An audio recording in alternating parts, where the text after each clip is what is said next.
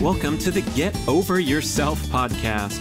This is author and athlete Brad Kearns discovering ways to be healthy, fit, and happy in hectic, high-stress modern life.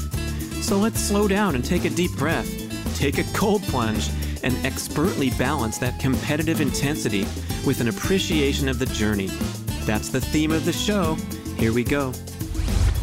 The Get Over Yourself podcast is brought to you by Almost Heaven, beautiful compact home use sauna kits, ancestral supplements, grass-fed organ meats in a capsule, DNA Fit, genetic testing for custom diet and exercise recommendations, Integro Health, high-potency liquid probiotic called Flourish, Organifi, organic powdered superfoods, delicious green, gold, and red powders, Wild Idea Buffalo, sustainable, grass-fed, beyond organic, real ketones, clean burning ketones for athletic performance and fat loss. And check out the bradkearns.com/shop page. That's my personal selection of favorite products for health, fitness, and peak performance. And here we go with the show.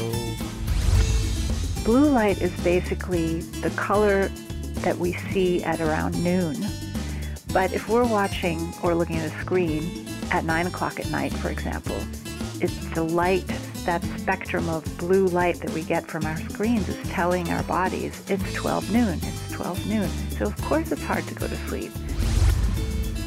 Well, in the U.S. it used to be Oregon TILF was sort of the name for the certification. There were others as well, but there were sort of smaller third-party certifications for organic.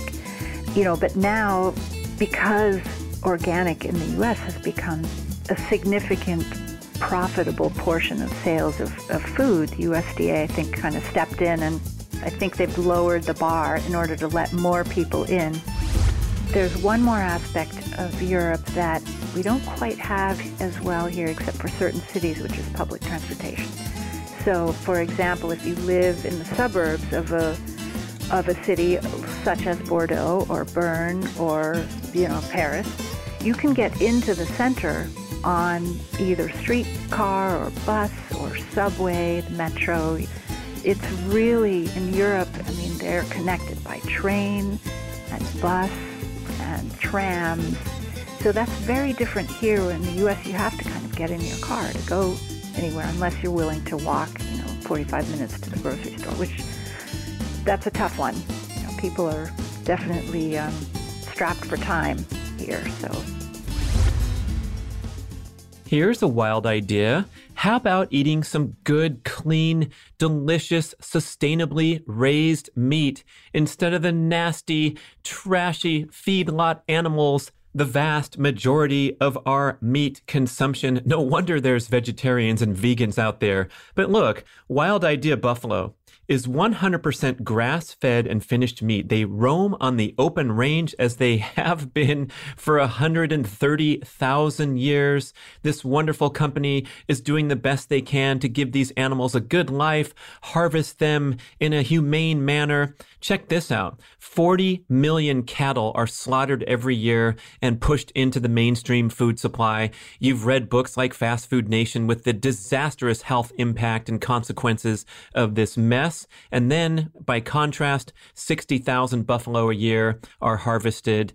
Much more nutritional value, much better feeling deep inside when you order quality meat. Go to wildidea.com, order direct. They'll ship it to your house. It's delicious. You'll be a convert right away. There's nothing in the world like Buffalo Burger. Fantastic. Try it. Hi, listeners. Enjoy my wonderful conversation with Bordeaux Kitchen author Tania Teschke. I was so glad to meet with her in person after working with her for quite a long time remotely from her base in Switzerland. She finally got this incredible book done. It's an absolute masterpiece. It is the most comprehensively researched and presented book we've ever published at Primal Blueprint Publishing. It started out as 1,000 pages. We cut it down to 600 and something, but it's a comprehensive cultural immersion into French cooking, living, and wine like something you can never imagine, with all the recipes and the descriptions and the preparations and the weaving in of the culture and the traditions in France, and why the French paradox is nonsense. The French paradox is that they have low rates of heart disease despite eating this rich diet. And the revelation here is it's not a paradox. It could be one of the causes of the longevity of the French and their total enjoyment of food and culture and shopping at the farmers' markets and preparing fresh meals, enjoying them in a social setting that's calm and relaxed, and all the things that we're missing out with fast-paced Western culture. So our show definitely gets into that theme hard, because it's fascinating to me to capture some of the other cultures around the world that have not yet plunged headlong into this disastrous tech addiction, fast food consumerism culture that's run amok in the United States. And this is Tania's first visit back in a while, and she's getting a little bit of culture shock. Obviously, born and raised in America, but then living overseas in places like Japan, Russia, and now Switzerland for many years, raising her children overseas. So we talk about the differences in child rearing from some European traditions and what's going on in America today, also the dietary habits. And this girl's been on such an amazing journey, a quest to regain her own health after some serious health challenges, including a disastrous burst appendix that happened in, of all places, Kazakhstan, where she had to be flown emergency manner over to Germany, and then had numerous complications, was in the hospital for weeks in Germany trying to survive this terrible ordeal, but looking into all types of alternative health practices due to her own health journey. And these things have informed her message and her book so wonderfully. And she was on the midst of a West Coast book tour, so she's going for it, and has organized some wonderful events in Los Angeles, San Francisco. She had a great event in New York City. So if you're interested in ancestral health and upping your game and understanding about the beautiful French cultural traditions of wine and food, grab this book. You will absolutely not be disappointed. 5-star reviews abound, because it's impossible not to give it a 5-star review when you see what it's all about. And I think you'll enjoy our wide-ranging conversation with Tania Teschke, coming all the way from Bern, Switzerland, to the Get Over Yourself studios in Sacramento. Tania Teschke, jet-lagged, but here with a smile. Thank you for coming across the world to, just for the podcast and some other stuff, like a fabulous book tour for the Bordeaux Kitchen. Thanks, Brad. Thanks for inviting me. How has this whirlwind journey gone since the book's published? Then the real work started. You had to start promoting it. Tell us about the book tour and what's up. Well, I just got in a couple nights ago to California, and I've got...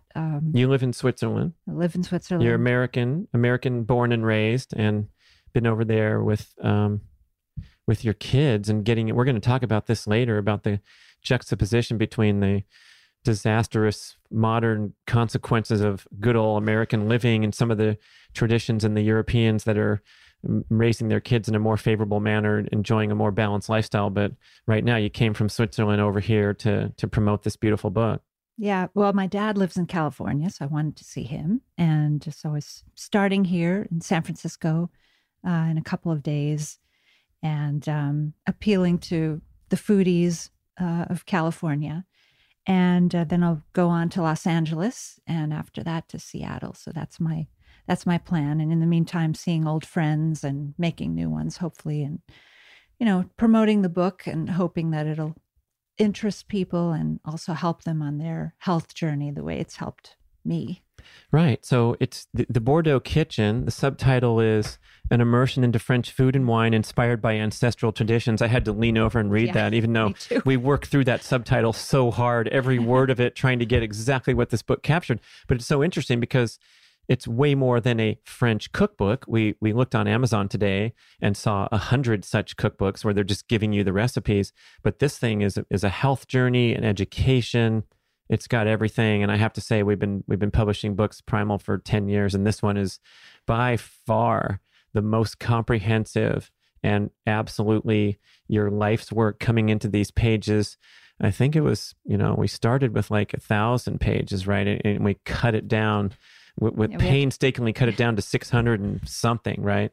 Yeah, we cut it down a little bit, but it's good. It's good. It's big enough and has kind of the paleo primal ancestral primer for those who don't know it yet. But, it's that kind of added to its length. But, people need to know. And I've tried to write it in such a way that I'm hopefully convincing people that, looking back to our ancestors is a good approach to our modern way of eating rather than the processed foods. And this show is sponsored by In-N-Out Burger and Taco Bell, the 2-for-1 special. If you mention the Get Over Yourself podcast, right? And it just so happens that you're deeply immersed into the paleo scene. You're on your own health journey. We'll talk about that a little bit too. But it happens that traditional French culture and cooking is tightly aligned with all the principles that we're spouting, I guess most all of them, in the ancestral movement. Yeah, they really, really are. It's amazing if you kind of break down, and it's not just the French.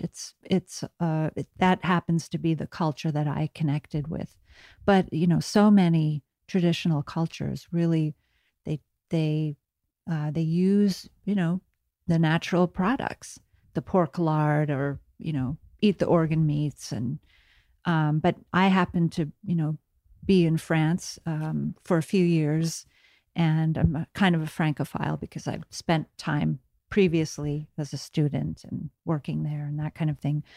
But the French traditions really touched me at the same time that I was learning about the ancestral lifestyle, or kind of going back to how people used to prepare foods and gather to eat, and the wine component too. It helps you slow down. It helps you just connect with others and celebrate the flavors and aromas, and really, like I said, slow down, which is something that we're not doing right now in our modern lifestyle. Everything's just speeding up. And as I've been trying to promote the book, I've noticed that, yeah, it just seems like maybe it's because I'm in this world now of social media and trying to get people's attention. It's really a challenge. People are pulled in many directions, and it's there's a lot of competition for one's time and attention and concentration, and I think it's just getting harder, and we're moving further away from what our ancestors did, which was just spend time together. Yeah, I remember visiting my college roommate, Barbara Stein from Bulak, Switzerland. I was on, European trip from racing triathlons, and she said, "Come see me anytime." We were roommates at UC Santa Barbara, just some random European exchange student. And turns out she had a pretty nice place there for me to stay and hang out for several days. But it was amazing because come 5 or 6 o'clock, or whenever the people got off work, we went down to the town, I guess you would call it the hall or the pub, where they served dinner and also alcohol. And we ate and we sat around and talked and had something else, and then had something to drink. And it seemed like the whole village was there from 5:45 to 10:45 p.m. Like it was just a routine part of life that they hung out and visited and socialized. And my gosh, we have so much brain research and psychological well-being studies showing that this is just a fabulous way to live your life. It promotes happiness and fulfillment and all these great things that we seem to be missing out on with the digital age. Now, I wonder, that was 30 years ago. Hey, Barbara, if you're listening, I haven't seen you in a while. But what about now? Are you saying that, let's say in France or Switzerland, how do they score if you're on a 1 through 100 scale, and US is, what's the US now, like a 33, or I don't know, something disgraceful really with the tech addiction and the, prevalence of all the junk food. How's Europe doing right now in 2018? Well, that's a great question because, more and more, it seems like that Europe is kind of following in the U.S. footsteps just everything's fast food, eating on the run. Is it true you can get a Facebook account if you're European, or is that just, oh, wait. Oh, you can. An iPhone? Oh my gosh. We're exporting everything. Yeah. Well, and they're really into actually the Europeans had the cell phones before. Oh, that's right. We did. The Americans did. Yeah. But it's, gosh, the scorecard. Well, I have to say that I haven't been back long in the U.S., but I've already seen kind of the higher prevalence of obesity and things like that. And so Europe is still behind in that, or ahead, if you want to look at it that way. And, the traditions are still there. The architecture is there. The bells in the churches, they ring. I actually missed that already. And, the lifestyle, it's starting to change, and you can get lots of fast food at the grocery stores in Switzerland or France. But there's still that construct, or that, I don't know, what do you call it? Infrastructure of a traditional lifestyle. And this, on Sundays, everything's closed. You don't shop at the mall on Sundays. You can shop at IKEA, on Saturdays, but then they close at whatever time, 5 or 6, and that's it. You sort of plan your life, knowing that Sundays you're going to go walk up an Alp or something like that. What about the siestas in the afternoon? Is that still a fixture? Oh, well, in countries, in the more southerly countries like Spain, yes, I think they have the siestas. That's not really something so much in a place like France or Switzerland. So they're more, well, there's still kind of the weekend lunch at grandma's. That's definitely there. Family visits on the weekends. That's really important. So that's an institution that hasn't changed yet. And, all the bars and the quick shakes and things, it's not something that's come into the lifestyle in Europe as much. There are a few people, running around with Das Cliff Bar, very good. You try this. It's so nutritious. Let's keep them out of there. Okay. Yeah, let's keep them out of there. Yeah. They have some, and Starbucks is infiltrating, of course, but and all the other fast food places. Not all of them, a few, but it's just a different. They kind of started from a different base. Like I said, the architecture and the cultural development. So the Taco Bell doesn't fit in as well to that central square in Bern, Switzerland, as it does maybe in Elk Grove, California, the sprawling suburbs outside of Las Vegas or something. You just drop a Taco Bell in there. It looks like it's an authentic part of the native landscape. Right. Well, and the strip malls, there are some. For example, just outside central Bordeaux, kind of old town Bordeaux, they have kind of strip mall type places, and it's pretty ugly. So, you have to, if you stay in the old towns, but they're everywhere in Europe, you get that romantic feeling of the architecture and the medieval buildings and that kind of thing. But there is people are on their cell phones, and, there is sort of progress, as you might say, in Europe. People are moving faster, but they still have, thankfully, a connection, to the past, whether they like it or not, which is something that just, in the U.S., we just don't have as long a history of, these distinct cultures, and it's a blend. It's a newer entity. So, it's easier to kind of go with the next new thing here. And that's a frustrating thing for entrepreneurs in Europe, where the regulations and the social norms and even the economy is set up somehow not as much for an entrepreneurial spirit. It's a little harder there. In the US, you just, I'll start a new business today and that's what I'm doing. So that's wonderful about the US, but it's just different here, and I don't know where we're going here in the US. It'd be interesting to see how things develop, but I just don't see people slowing down. I see things speeding up. I'm so excited to introduce you to Peluva. This is a new zero-drop minimalist shoe with the distinctive 5-toe design from my main man, Mark Sisson. Peluvas give you the most authentic barefoot style experience, but with sufficient cushioning so you can use them for all manner of daily movement, especially walking and many other fitness and athletic activities. Peluvas are also incredibly stylish, so you get a barefoot shoe that you're not embarrassed to wear around in daily life. It's been so cool to see the popularity of minimalist shoes grow over the recent years, but Peluvas are a step ahead of every other zero-drop wide box shoe because of the critical feature of individual 5-toe articulation, a separate slot for each of your toes. This allows for correct dynamic movement of the foot through the walking or running stride, which is impossible when your toes are encased into a single box, even a wide box.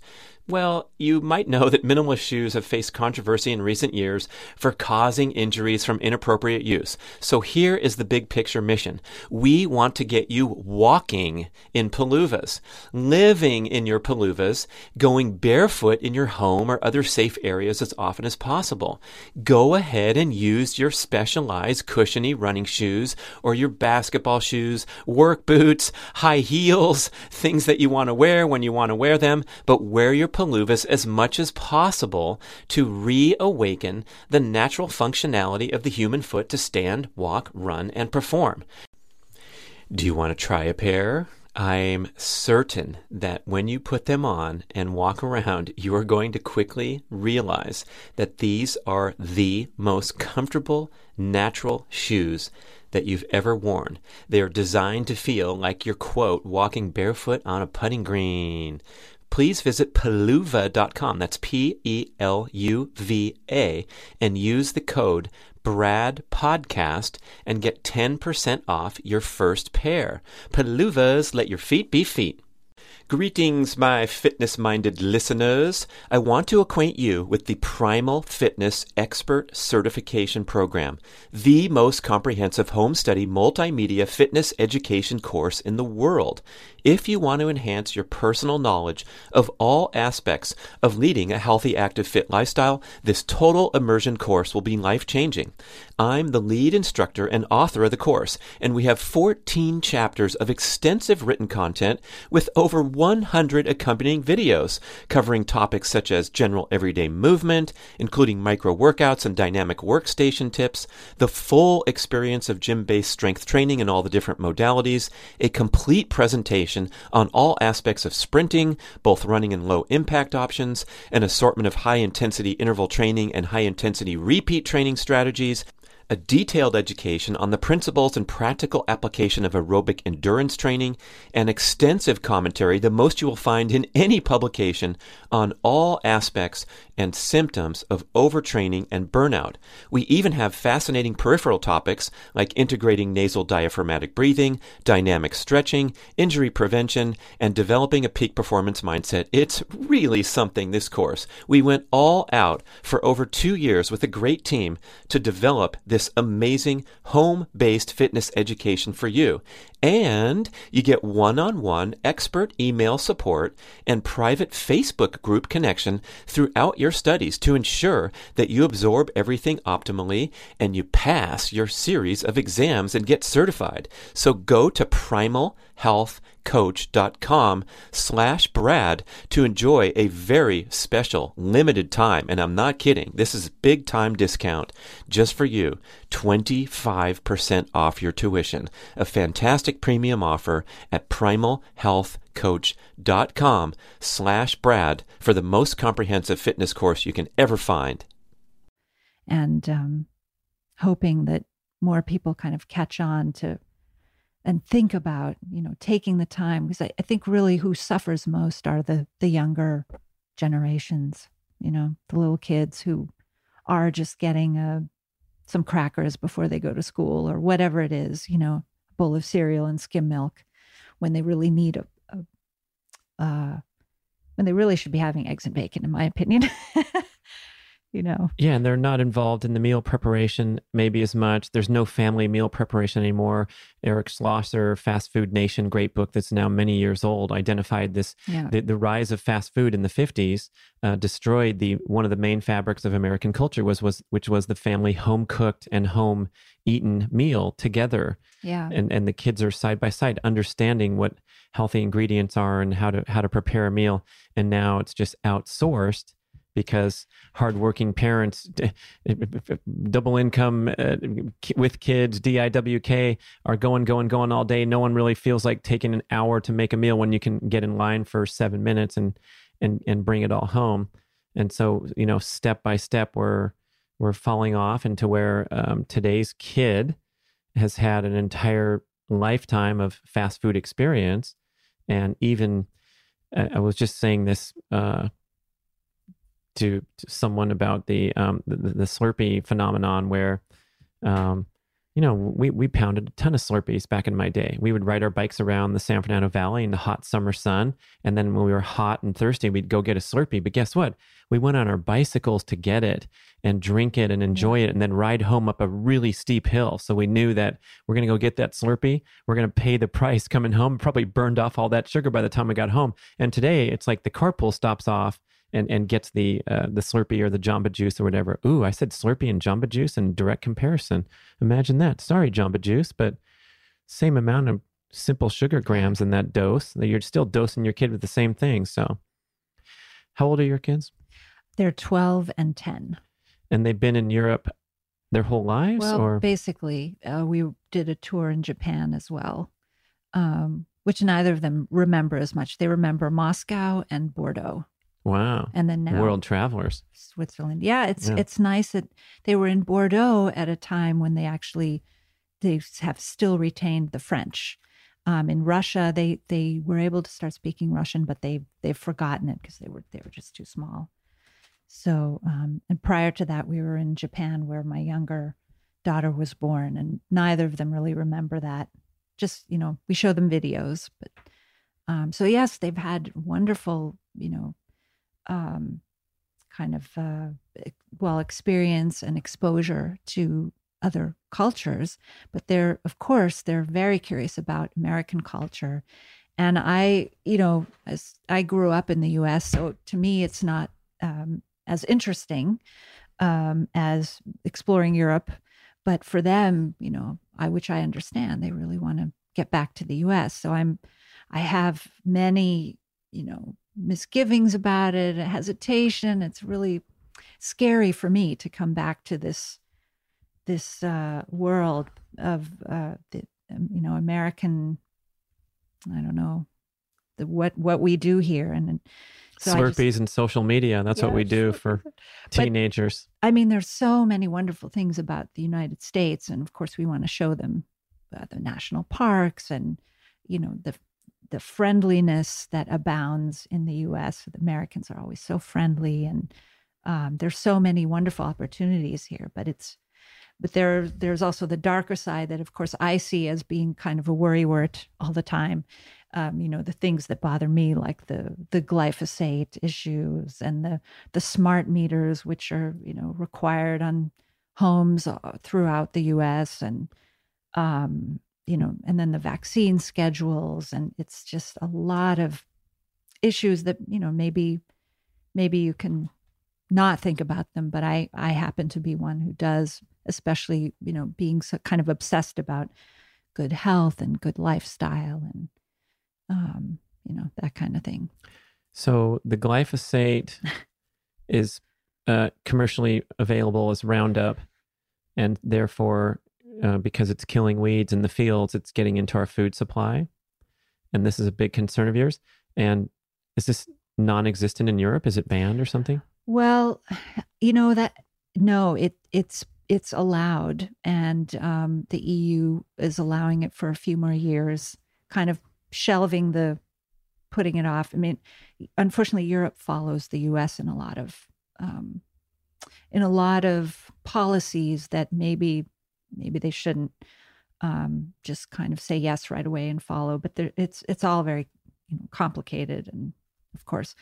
But for the glyphosate, I think it's banned in Switzerland, but I still, purchase organic there only because things that are conventional are still sprayed with synthetic chemicals to a certain degree. So we try to, eat organic and grass-fed, and which is all available there, But as Joel Salatin says, there's industrial organic, and then there's, local farmer organic. So we buy our eggs from the little pastured hen farm nearby, where they have a little hut, and you go in on the honor system and buy your eggs and put the money in the little box. The honor system. It's really wonderful. Or you go to the farm and buy your milk. You bring your glass bottle and put in your francs, and then you get your raw milk. Yeah. It's wonderful. There was a lady at the local supermarket here in the United States pitching her raw milk.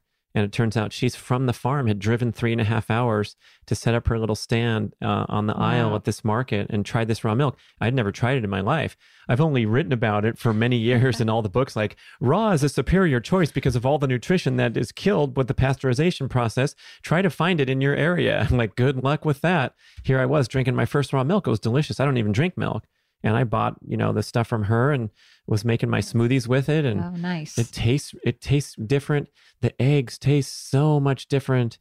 And the bright colored yolk, to the extent that now, like, I'm becoming a Francophile.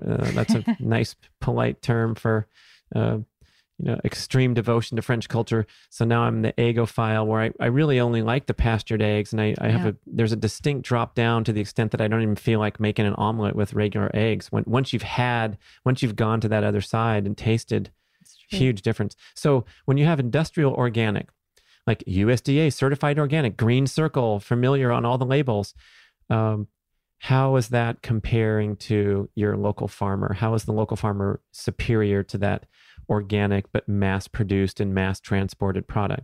Well, in the U.S., it used to be Oregon Tilth, was sort of the name for the certification. There were others as well, but there were sort of smaller third-party certification for organic. Excuse me. And, but now, because organic in the U.S. has become a significant profitable portion of sales of food, the USDA, I think, kind of stepped in. And I think I haven't read all the regulations of what it takes to be organic under USDA, but it's not the same as Oregon Tilth. I think they've lowered the bar in order to let more people in. So, it's What's not... Tilth stand for? I don't know if it was the location. I know MILF, Oregon MILF is one thing, but Oregon Tilth is different. Yeah. Well, I think that's just the name. I don't know if it's Sorry, acronym. People, you're on the Get Over Yourself podcast. There are going to be occasional jokes going, whether it's over your head or not, that's fine. Okay, it might be over my head. I know some Oregon MILFs, but I don't know. Oregon Tilth, yeah, I've heard of that and seen that here and there. So you're saying that predates or is more refined and sophisticated than USDA certified organic? Yeah, definitely higher standard and very much predates USDA. In fact, I don't even see Oregon Tilth anymore. I think they probably either they killed it or, kind of took over. Probably still in Portland. I don't know, Brian, you're mastering the recording. Tell us, go look in that label. But I'm aware that an organic animal with the organic stamp is mandated that they ate organic feed, which is a lot different than, going out and being a pure pasture-raised animal. Well, that's right. That's probably the biggest I guess that's difference. For the eggs too. And so when you get a pastured egg from a farm, that chicken most likely ate some worms, some grass, had a varied diet, high omega-3 diet, is spitting out an egg with all that good stuff in it. Whereas the organic egg maybe just ate organic feed. And I know they have, right on. they're supposed to have access to pasture, which in some cases could be a little door in a giant coop, right? So they're not really a pastured animal. That's cage-free, I think. Right, cage-free. They haven't, there's a door over there if you guys want to go exercise. Yeah, I don't think they do. Yeah. Unfortunately. Yeah. And there are a few, for eggs, it's very confusing, I think, because in the US there are many different, I don't know, labels that they use. And actually Diana Rogers has done a great job of, she's a farmer herself, and she talks about the differences. And, I think if you go with pastured, that's means pastured usually, that yes, they had some worms and they were out in a pasture. And going back to Joel Salatin, the farmer, he will move his cows from paddock to paddock and follow a couple of days later with the chickens, and they eat, the worms and everything that are in the poop. And it's a great cycle. They kind of, this is how the soil regenerates and the pastures regenerate. You have the cows there, then you move them on elsewhere so the grass can regenerate. And you have the chickens who are all happy about the little worms left behind or growing, and in the poop, and makes for great eggs. And in your environment, in general, in Europe, are these much easier to find? Are they consumed at a higher level than here? Well, I would say, especially in Switzerland, where they kind of, the government subsidizes the farmers to keep to really steward the landscape and to keep the landscape where it's pasture land, and where you do see cows and you do see the farms. They're all over, really, in the countryside. So they subsidize all farming activity to make sure that it doesn't become industrialized like we might think in America? Well, there is of course some industrial farming, but at least the organic farmers are subsidized. I can't say for 100% sure. I think also non-organic are subsidized to a certain degree so that they can carry on this, business that otherwise would just be, it would deteriorate. And in terms of industrial organic in Switzerland, for example, it's, there are two competing large grocery chain stores, and then they'll have their farmers who contribute to the milk and the sour cream and all those, dairy products, as well as the meats and the eggs, actually. So as for France, trying to think, there are a lot of local farmers. You can, there are markets there. This is what's wonderful. Even in Switzerland too, there are markets in the towns. But in what's so wonderful about France are these farmers markets, as we call them in the U.S. They have them, during the week, and then on the weekends, depending on where you are, or if it's a larger city, they'll have them in different places. And you can, get to know, it's either farmers or it's vendors who have gone to farms, but not all of them are organic. Some of them might be industrial, but if you go to a market, you have more chances of getting non-industrial with or without organic, because they're just trying to sell they don't have a grocery store that they're connected with. So they're just selling their small farm vegetables and eggs and meats. I'm wondering about the average citizen, because here in America, whatever city, if you're listening in St. Louis or Sacramento or New York City or LA or Corpus Christi, Texas, or anywhere, you can do a fabulous job as a huge enthusiast, right? You can order your salmon eggs over the internet and your wild idea. Buffalo will ship anywhere in the freezer packs and have all kinds of delicious foods that you can eat from the finest quality meats wherever you live. Yeah. Well, now, can you identify the average person? Because here, the average person is so far removed. They think the buffalo's the animal on the nickel, and they have no exposure to the distinct offerings of even a farmer's market they probably drive by, but they're used to consuming a lot of fast food, or if they do go to the market, they're getting the best of the mass-produced. And I know we have more population here than Switzerland, so some of this is going to be tough, but I think we're talking about a small segment of, here in America, a small segment of society is really on their game, and they're doing better than we ever have in terms of dietary quality and distinctive, looking for the dark chocolate that's, cacao beans is the first ingredient and staying away from this. So we have like that however many % of people doing that. But then the average is so dismal. And even in the impoverished areas, it's been identified, like they don't even have access to vegetables. They can't even find them if they wanted to in their community. So if we go take that average over to France, Switzerland, maybe even an urban environment that's mixed socioeconomic, how do those people do? Well, part of it is location. If you're in the cities, you have access to a market, and in Bern, where we live, which is the capital of Switzerland, there's a market every day in the center, vegetables and that kind of thing. So for city dwellers have access to market almost daily in Switzerland.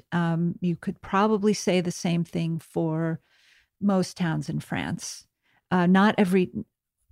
Cities, maybe a few times a week they have markets. Smaller towns, it might just be once or twice.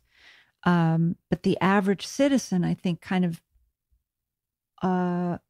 does rely on markets, the farmers' markets, still to a degree, and much more so than here in the U.S. Though I would say, yes, 2018, people are used to the bigger grocery stores. It's convenient. Everything's in one place. So there's definitely a shift to convenience, efficiency.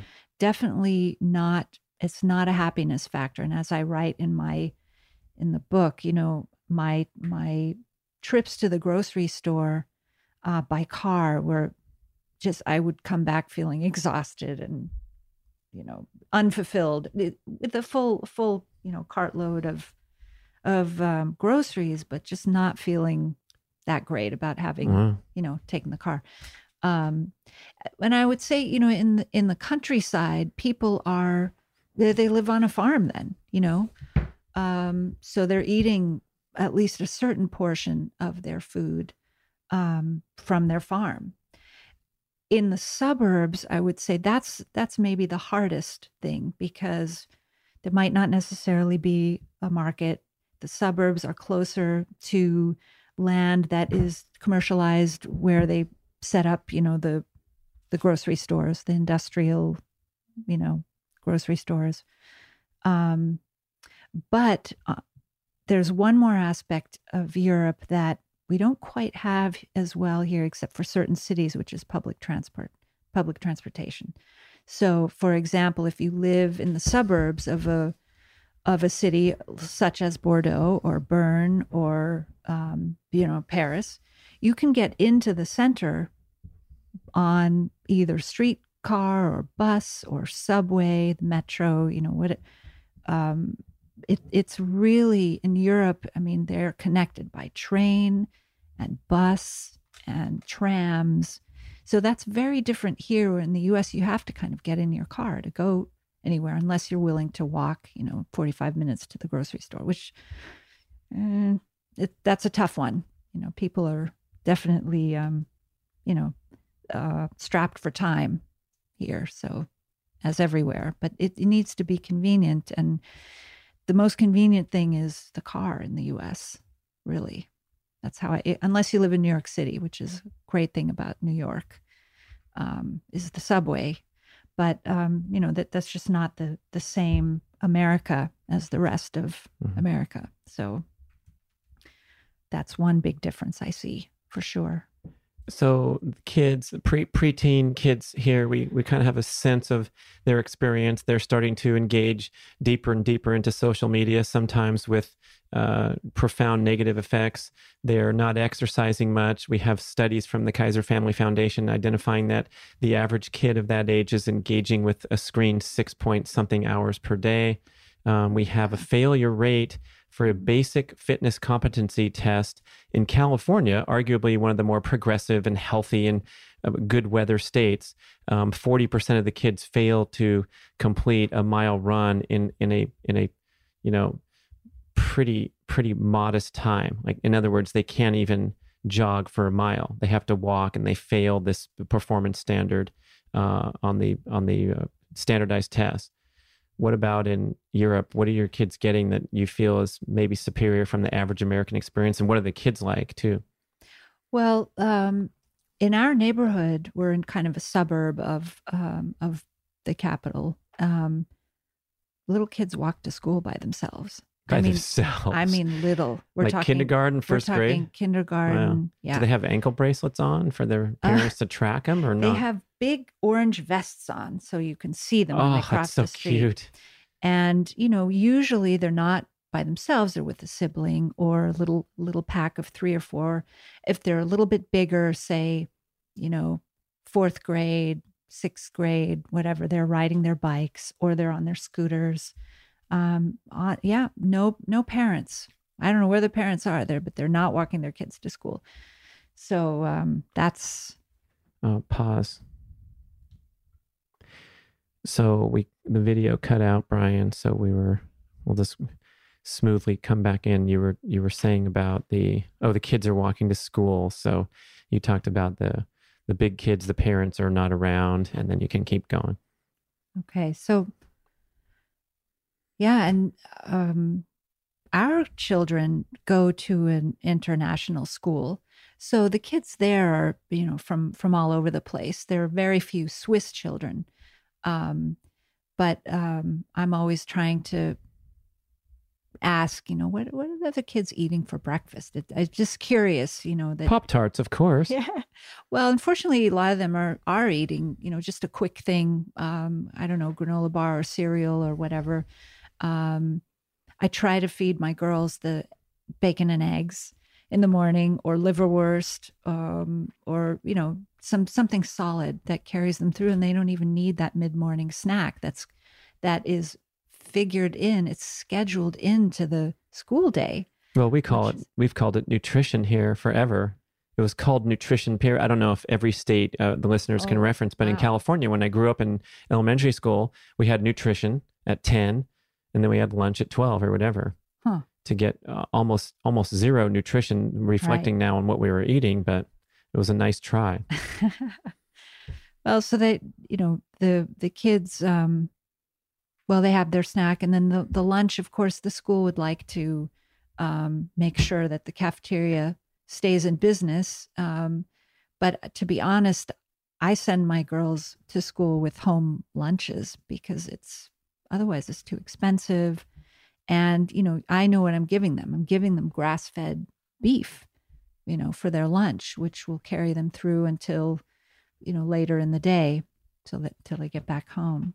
And how about you told me offline about their outdoor experience, and they're kind of distinct from the high engagement of screen here. You're sending them out to. Well, did they come to you and they say they were bored and you said go outside and that solves the problem? Something like that. You told me. It was brilliant. Well, I guess our what we do is we have our 10 minutes a day, so they can do their 10 minutes on their iPads. 10 minutes of screen a day. 10 minutes. Wow, that's tight, man. But love it. But it turns inevitably into 15 or 20, and sometimes a half an hour. But compared to the statistics that I've seen, it's still, and they're checking their email, they're playing a couple of games, or something like that. And then, though my older daughter has more and more homework online, which drives me nuts. I'd rather just have her write it down. But I understand, that everyone thinks they need to, keep up and learn. And meanwhile, I didn't see a computer screen till 6th grade, the first Apple, computers. And I don't know. I think they learn better. Well, and we're learning more about the blue light, how it's just absolutely ravaging the eyes. And for children, I just, it's a longer time in front of the screen over a lifetime that's, leading to. Oh, mercy. I never thought about that. It's like, we know that if you live 70 or 75 or 80 years, you're going to get the cataracts just from exposure to light over a lifetime, right? And now we're accelerating that to, we're probably going to see cataracts in today's children when they're 40 or 45 because of the intensity and the frequency of their light exposure is 2, 3, 4 times as much as someone who grew up in, with sunlight and a little bit of evening screen use. Yeah. But no computers until you were in 6th grade or whatever. Right. Yeah. Well, and macular degeneration is just skyrocketing, apparently. I've been listening to some, eye doctors talk about this. And so there are a lot of issues, not to mention the disruption of circadian rhythm, especially if kids are watching television at night and they're, buzzed and wide awake when they're supposed to go to sleep, not getting enough sleep and that whole. So we always hear this term blue light. Do you have can you explain that for the lay person? Oh gosh. Well, the blue light, it's the blue light is basically the color that we see at around noon.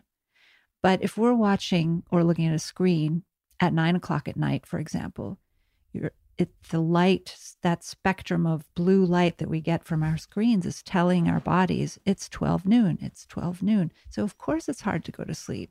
There's a lot about quantum physics that I don't understand and light spectrums.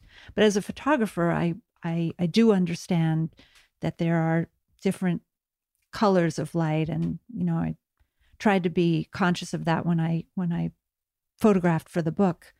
But, we evolved in sunlight and we kind of.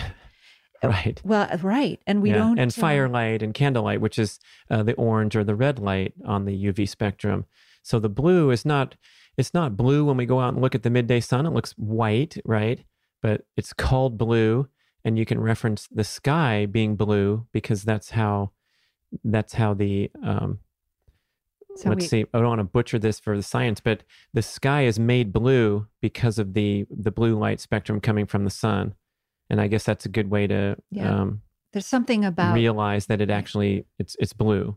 But indoors, when we turn on a light bulb or a screen, it's not blue light bulbs. They're white light bulbs, but they're emitting what we're going to call blue light. So hopefully you can reference that. And then your comment that the screen is like the midday sun, they can measure this, like the intensity of the light experience is like midday sun. Yeah. And therefore it's triggering your genes and hormones to think that it's midday. And so the kids are wired when they go to sleep. Well, and we used to the humans, the adults. Right. And we used to have tungsten light bulbs, and I think they need to bring those back, which is just, the light bulb that has kind of an orange glow. Just so the old time round light bulb that's now been replaced with the swirly ice cream cone. Yes. Tell me the difference. Well, there are a lot of differences, and trying to keep them all straight. But the tungsten is sort of it's an orangey glow, whereas these sort of ice cream swirl new Fandango light bulbs have, I believe some of them have certain gases in them that are really poisonous if it breaks. But some of these are LED, light emitting diodes. So they're actually, you can't see it, but they're flickering. They're flickering too fast for us to actually visually see, but the brain sees it, if you will. And, some people's brains can't handle that. And like a lot of the hyperactivity comes from fluorescent lights and LEDs that are, flickering, and it's just too much.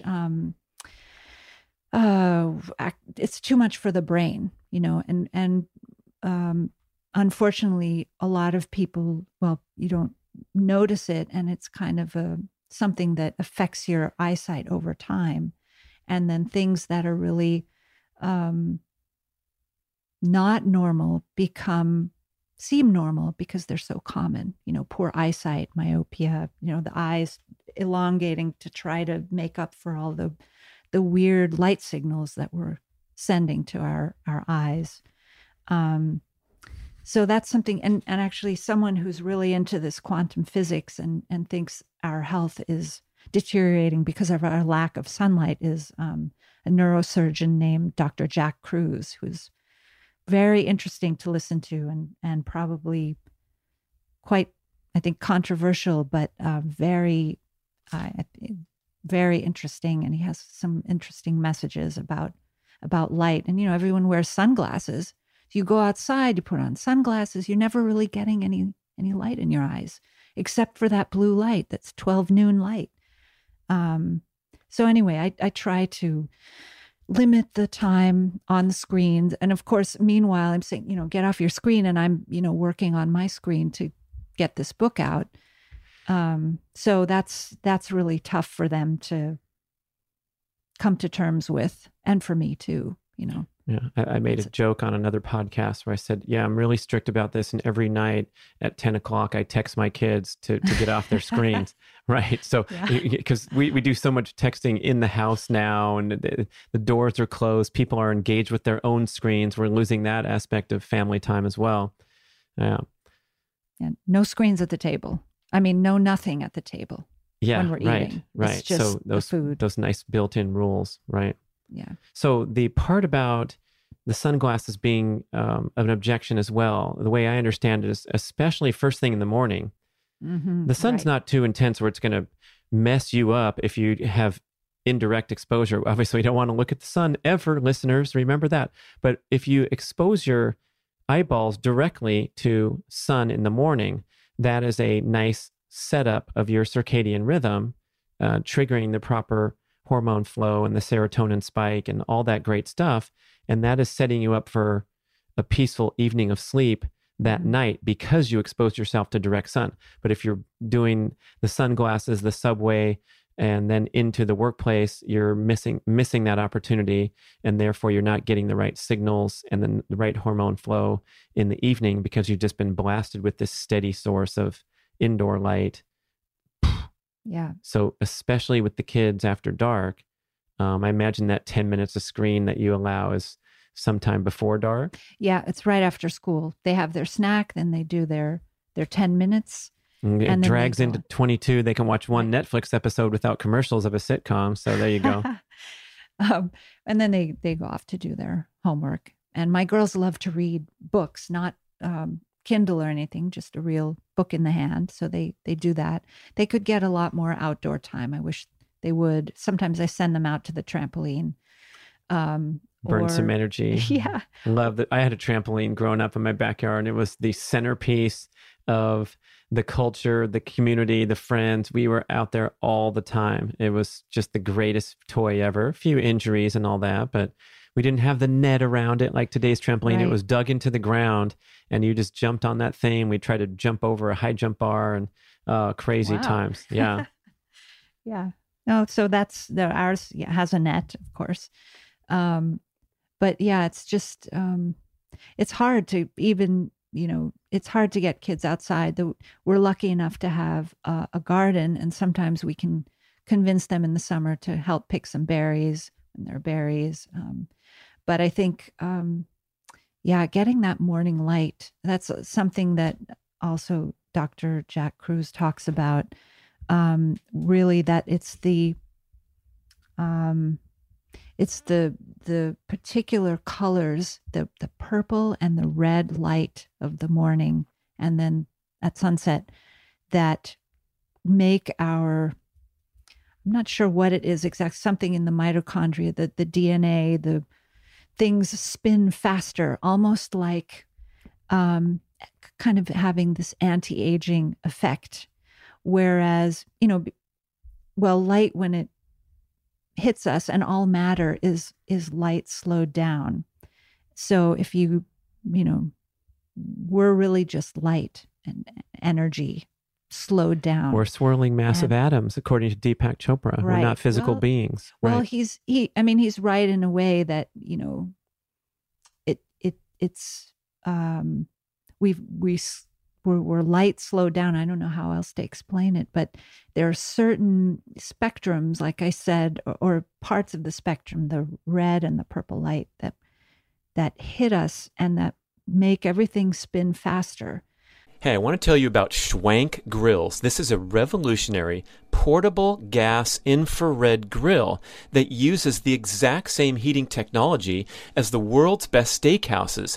You heat up to 1,500 degrees Fahrenheit to grill the juiciest steak you've ever tasted in as little as 3 minutes. Can you believe it? That's right. You do not have to go to those crowded, noisy, super overpriced steakhouses anymore when you have the same technology in your backyard. And the Schwank portable infrared grill is not just for steak. You can make chicken wings, hamburgers, seafood, lobster, vegetables. I make salmon in 3 minutes. They even have a pizza stone accessory.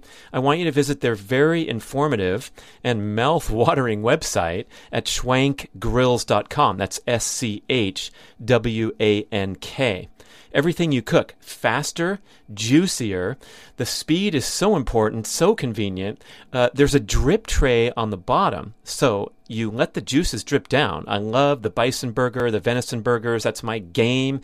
And then you can add a mixture of butter, spices, whatever you want, into the tray. Pour it back onto your meat or your salmon for a huge improvement in flavor. Are you getting hungry? I am. Let's go to schwankgrills.com, SCHWANK grills.com, and up your home cooking game. This is a one-of-a-kind grill. I have a great discount code for you, of course. It's BRAD150 to save $150 off your purchase of a Schwank grill. I'm so excited to introduce you to Peluva.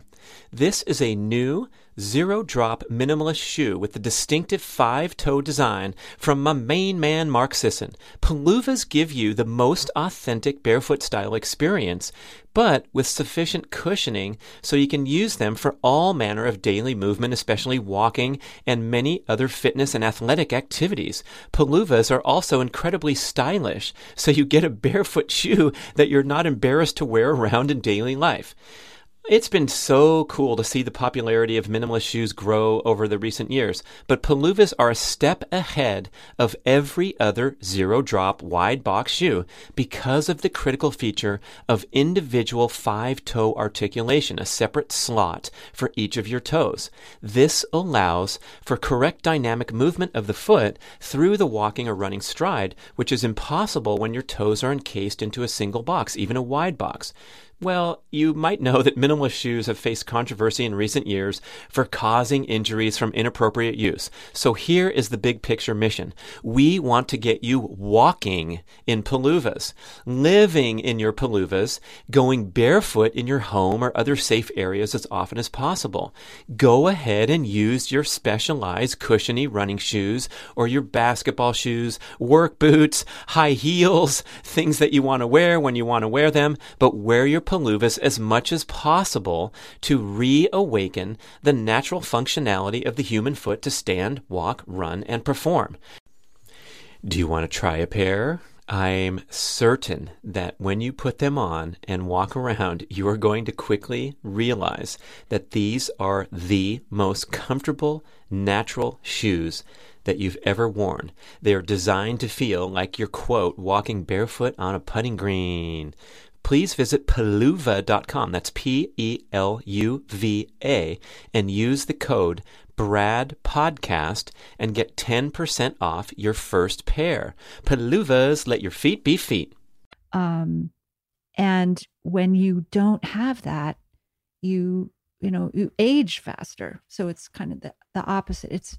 It's a little bit confusing. I have to listen over and over again to these this sort of theories, but there is something to it. I think, we're not really getting, and grounding to the ground, really getting your feet in the grass when it's moist and letting the negative electrons from the earth pass through us. That's same with fresh air versus stale air.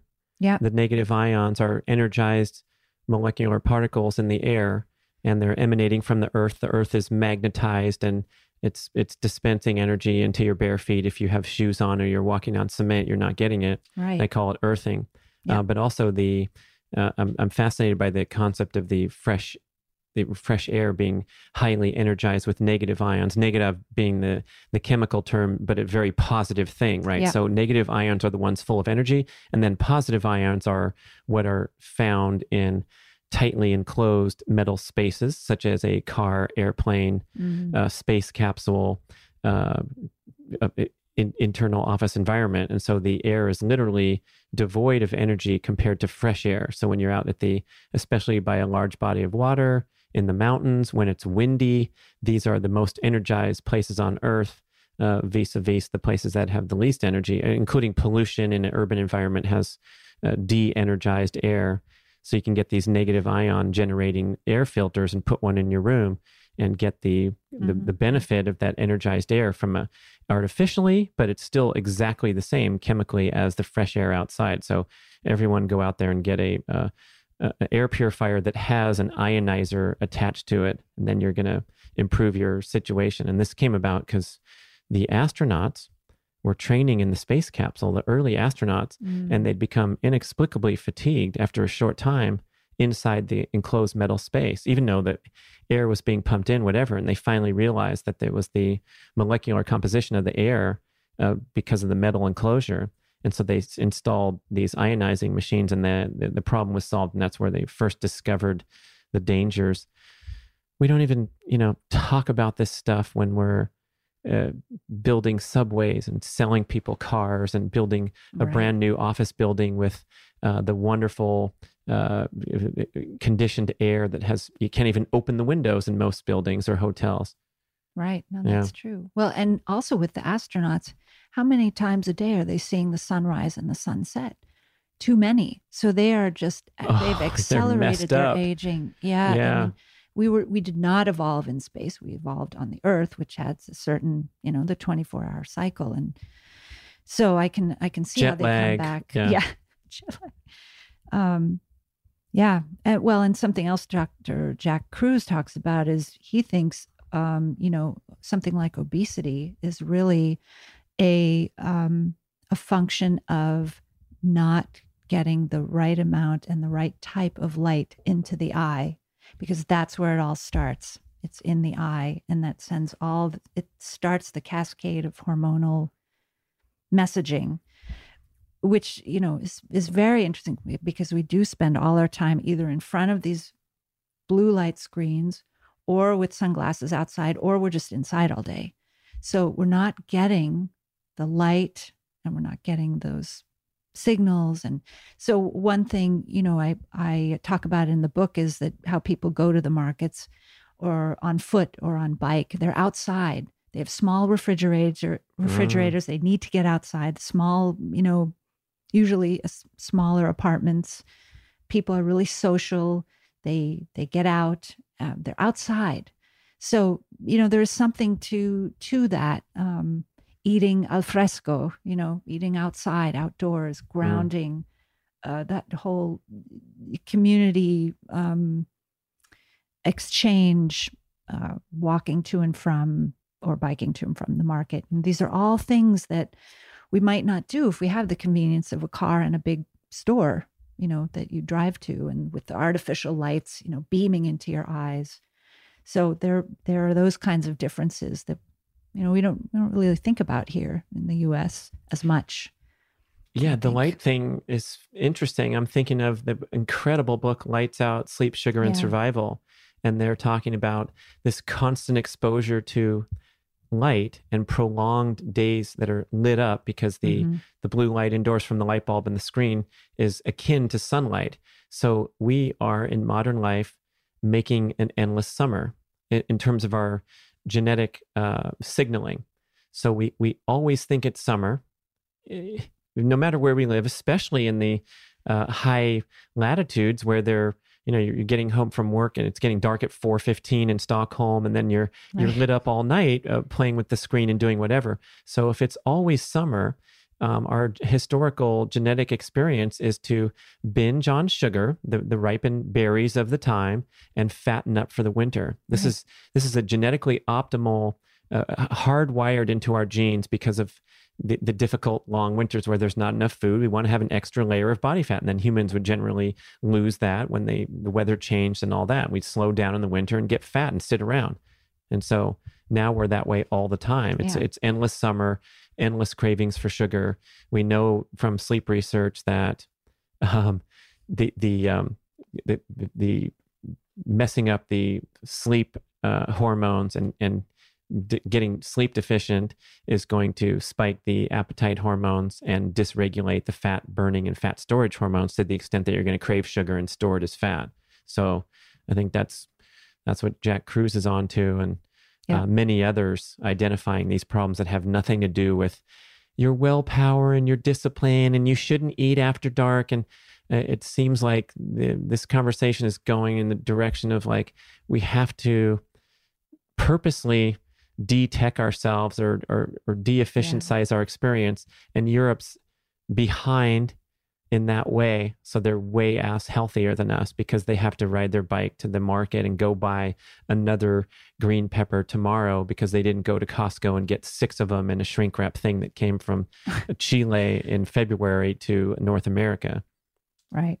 Yeah. So we got to go backwards. We got to go back to Europe and regain our health in a backwards direction. Wow. So the book is sitting here in between us. We haven't opened it up and dug deep into it yet. But what's cool is you get many of these points across about the return to ancestral traditions, especially when it comes to cooking and wine and all that kind of thing. But you talk about your health struggles, your health journey, your increasing awareness in the midst of this French cooking immersion. Yeah. So that's, I'm trying to take people on the journey with me. I know a lot of people have health struggles of their own, and I'm hoping that this will help maybe reveal to people some ideas, some concepts and hacks of how to, improve their health. The hack is to slow down. The antithesis of the word hack, right? A hack is a shortcut or optimization, but that's the ultimate hack is slow down. Slow down and do it yourself and find the joy in cooking, if possible, when possible. It really is a pleasure if you're feeding, your family, and it's good for them, and you source the ingredients, and even if it's only once a week, and you kind of prepare meals for the rest of the week. Though I don't do that necessarily, but because I like to use fresh ingredients, but something about flavor is also that I talk about is using fresh ingredients, using the right tools. A concept that the French use is called terroir, about local. You could translate it as sort of local flavor. Every wine and every cheese comes from a certain place and tastes the way it does because of where it's from, whether it's the altitude, the climate, the soil, the microbiome of the soil, the latitude, especially for wine. Wine really grows in certain latitudes of the northern and southern hemispheres. I think that's catching on in the U.S. is sort of local flavor, artisanal cheeses, dairy, for example. Chocolate too. I went on the Theo chocolate tour, and they say that the beans take a flavor of pineapple, from the tropical environment or whatever. There's an influence from the soil, and every batch is different and all that wild stuff. Definitely. And again, lot of the people in the sort of ancestral health realm talk about the microbiome, and we have microbiome everywhere, as it turns out, in our gums and our brains and on our skin, and not just in the gut. Oh, right. The bacteria is mostly in the gut, and we hear about the 12 trillion cells of bacteria in our gut, but it's in the brain and throughout the body as well. Yeah, and I think also, we don't like to think of it this way, but we're exposed to viruses and parasites and all sorts of things all the time, and it depends on how healthy your microbiome is in all of these places that you can ward off disease or not. And again, with processed foods, there's no living. You frowned when you said processed foods, Tania. I saw that. I know. Our YouTube viewers are going, she doesn't like processed foods. What's her problem? I think it's, the fresh ingredients, the real ingredients, things where you maybe have even talked to the farmer. These are the kinds of things, if you can get them into your life and into your kitchen, it's such a pleasure to use real products and not have to look at a label on something. That's just put the boxes away. One ingredient, it's prunes, or it's whatever it is, rice, if you're eating rice, or a sack of potatoes, or grass-fed beef, organ meats. These are sort of the things that I talk about, and I've divided my book into different chapters on each kind of meat, how to prepare pork in different ways, offal, the organ meats, beef, lamb, and there is a chapter on vegetables and, of course, desserts, which everyone likes. You got to have dessert. The insight about the French culture is they really enjoy and prioritize their eating. So when you're talking about a dessert, but it's a homemade preparation that you did with your children with love and laughter, and put the time and energy into it. You went down to the farmer's market to buy the fresh lemons to make the lemon meringue pie. And oh yeah, there's a bunch of sugar in it and it's going to bump you out of keto and all that terrible stuff.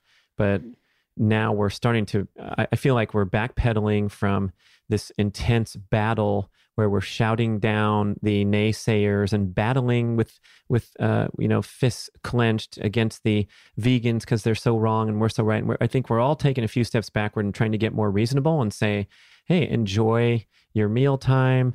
If it's going to be dessert, make it count. Don't wolf something down, a drumstick from the frozen package at 7-Eleven. But if you're going to go make some dessert, look in the book, try some of that stuff. It's pretty darn good.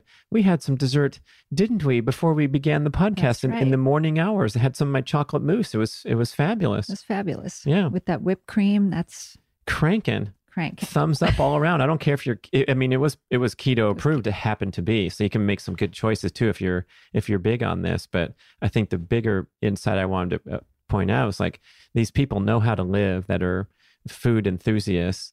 And that's probably getting them past the negative aspects of consuming that bread with the freshest, purest olive oil and balsamic vinegar that they're dipping it in, right? Well, I in the book, the recipes that I have for desserts, for example, are actually low sugar for the most part, or you can try your other sweeteners. But it's if the meal is rich enough, whether it's the dessert or the main course, with enough good fats, not the hydrogenated or the ultra processed vegetable oils. If you've got your good traditional fats, and I'm talking tallow, lard, butter, goose fat, and duck fat. Duck fat's huge in the southwest of France, and delicious. These are the things that will satisfy you. Use them in the desserts, and then you don't need all the sugar, or use them in the main course and the desserts. But you'd need, less food. You just eat less but more high quality foods that are really rich, like your chocolate mousse from this morning. That was very rich, and you can't eat that much of it. And there was no sugar in it even. It's the richness of these fats too. And I go into this, at length in the book. That's what satisfies, if you're not corrupted by the frown processed foods, your palate will just really enjoy the richness. And that's, I talk about that with the French paradox. It's not really a paradox, is it? Because the French paradox being that they have lowest rates of heart disease, but have among the highest fat intake in the diet, but it's identified as nutritious natural fats. Right. Well, but that's not a paradox, as you were saying. It's an advantage. It's because... Right. We're going to rename it right now. I mean, the French paradox is it's kind of like a medical term or a scientific phenomenon, right? It's a real thing that people keep talking about. It was called out, coined in a study. Right. So we're renaming that sheet right now on this show. It's the French advantage. It's the French advantage. They eat more fat. What do you say to the objectioners that don't want you eating that fat because it's going to cause heart disease? I mean, I'm sure you encounter that, especially in Europe and wherever else.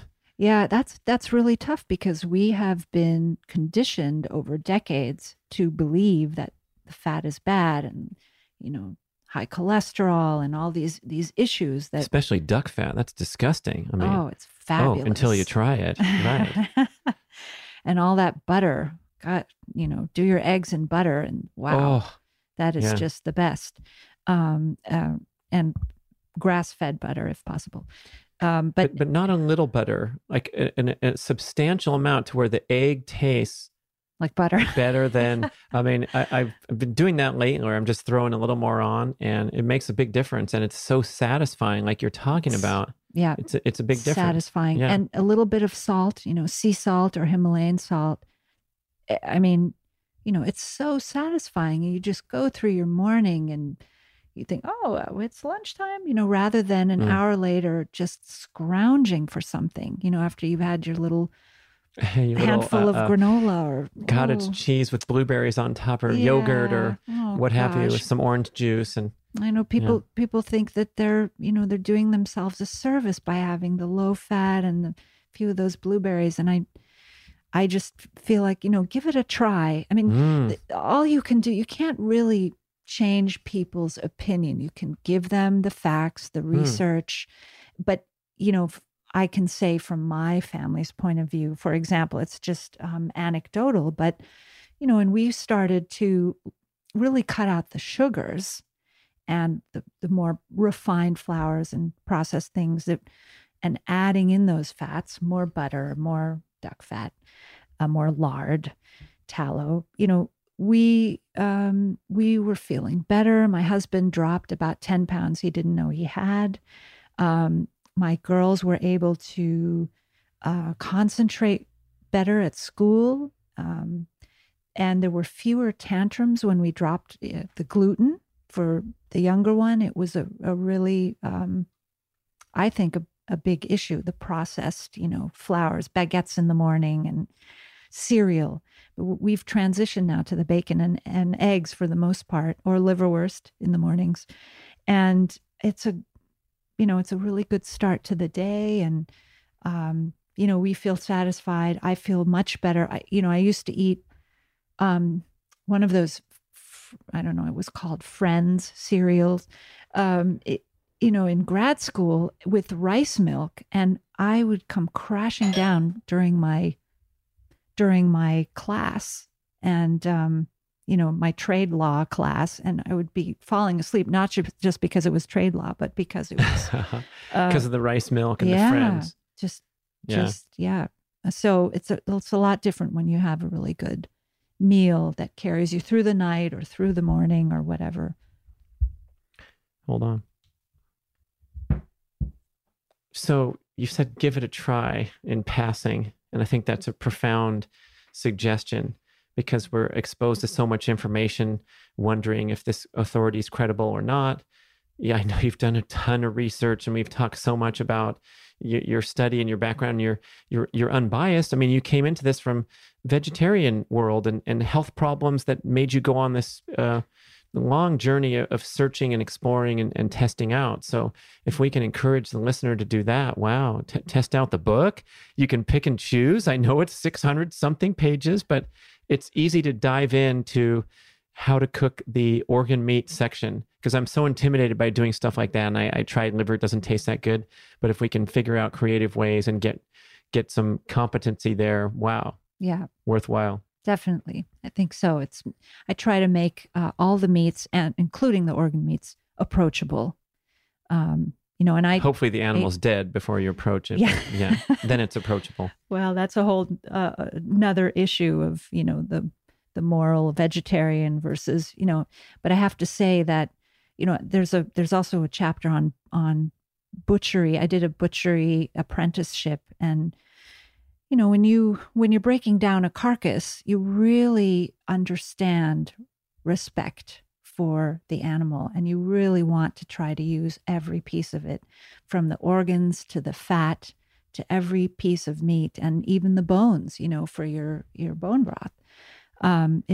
It's really when you kind of really dig in with your hands and you really touch the meat, for example, or the organs, you realize, wow, this is the most nourishing stuff for me and my family, and this animal gave its life, and I don't want to waste, any bit of it. And I talk about that in the book too, about rendering your own fat and, just having that as a tool, the different fats that you can use for your cooking. But that's definitely something, respecting. By eating nose to tail, we're really respecting ourselves, our nutritional needs, and the life of the animal, frankly. Mm-hmm. So that's how I see it. Brian McAndrew, the guy mastering this recording, said something similar on his podcast, where if you're going to take an animal's life, you better lead a purposeful and meaningful life yourself. Don't let it go to waste by sitting on the couch watching too much Netflix until midnight. Make it count and get some energy, go do something. Love that. So this feels like the conclusion of part 1 of 7 podcasts that we have with you. There's so many topics we can dig into, and I appreciate your insights, the cultural learnings of America and Europe from Tania. Good stuff. The book is the real deal. You have to go get this if you're interested in this ancestral living and French culture. The Bordeaux Kitchen, it's called. And good luck on your book tour, spreading the word. And we can also find you at taniateschke.com. Yep, and bordeauxkitchen.com. Oh, great. Okay. Thanks for talking. Thanks. Da, da, da, da, da, da, da. Thank you for listening to the show. We would love your feedback at getoveryourselfpodcast@gmail.com. And we would also love if you could leave a rating and a review on iTunes or wherever you listen to podcasts. I know it's a hassle. You have to go to desktop iTunes, click on the tab that says ratings and reviews, and then click to rate the show anywhere from 5 to 5 stars. And it really helps spread the word so more people can find the show and get over themselves, because they need to. Thanks for doing it. This is Brad to talk about my favorite performance supplement, Real Ketones, makers of the most scientifically advanced, heavily researched supplemental ketone product in the world. Yes, you can now drink ketones, the same stuff that your liver makes from devoted ketogenic eating. Quickly get into ketosis and promote your athletic, weight loss, cognitive performance, and disease protection goals. I am calling this the greatest breakthrough in performance nutrition in decades. Ketones are a superior, cleaner burning fuel source than glucose. All those powdered, sugary gels and blocks we've been drinking, glucose produces 45 times more free radicals than ketones. So when you drink ketones, like I do before, during, and after workouts, I turbocharge fat burning, generate less inflammation, especially in the highly sensitive brain cells, which is why you feel fried the day after a tough workout. Less cellular destruction, less muscle soreness, faster recovery. Try Real Ketone's brand new product, Prime D+, a unique formula that combines the high-potency BHB salts with MCT oil to quickly get your body into sustained ketosis with no crash effect because MCT helps boost internal fat and ketone production. Go to bradkearns.com/shop, click the link and get 10% off forever. Learn more at realketones.com.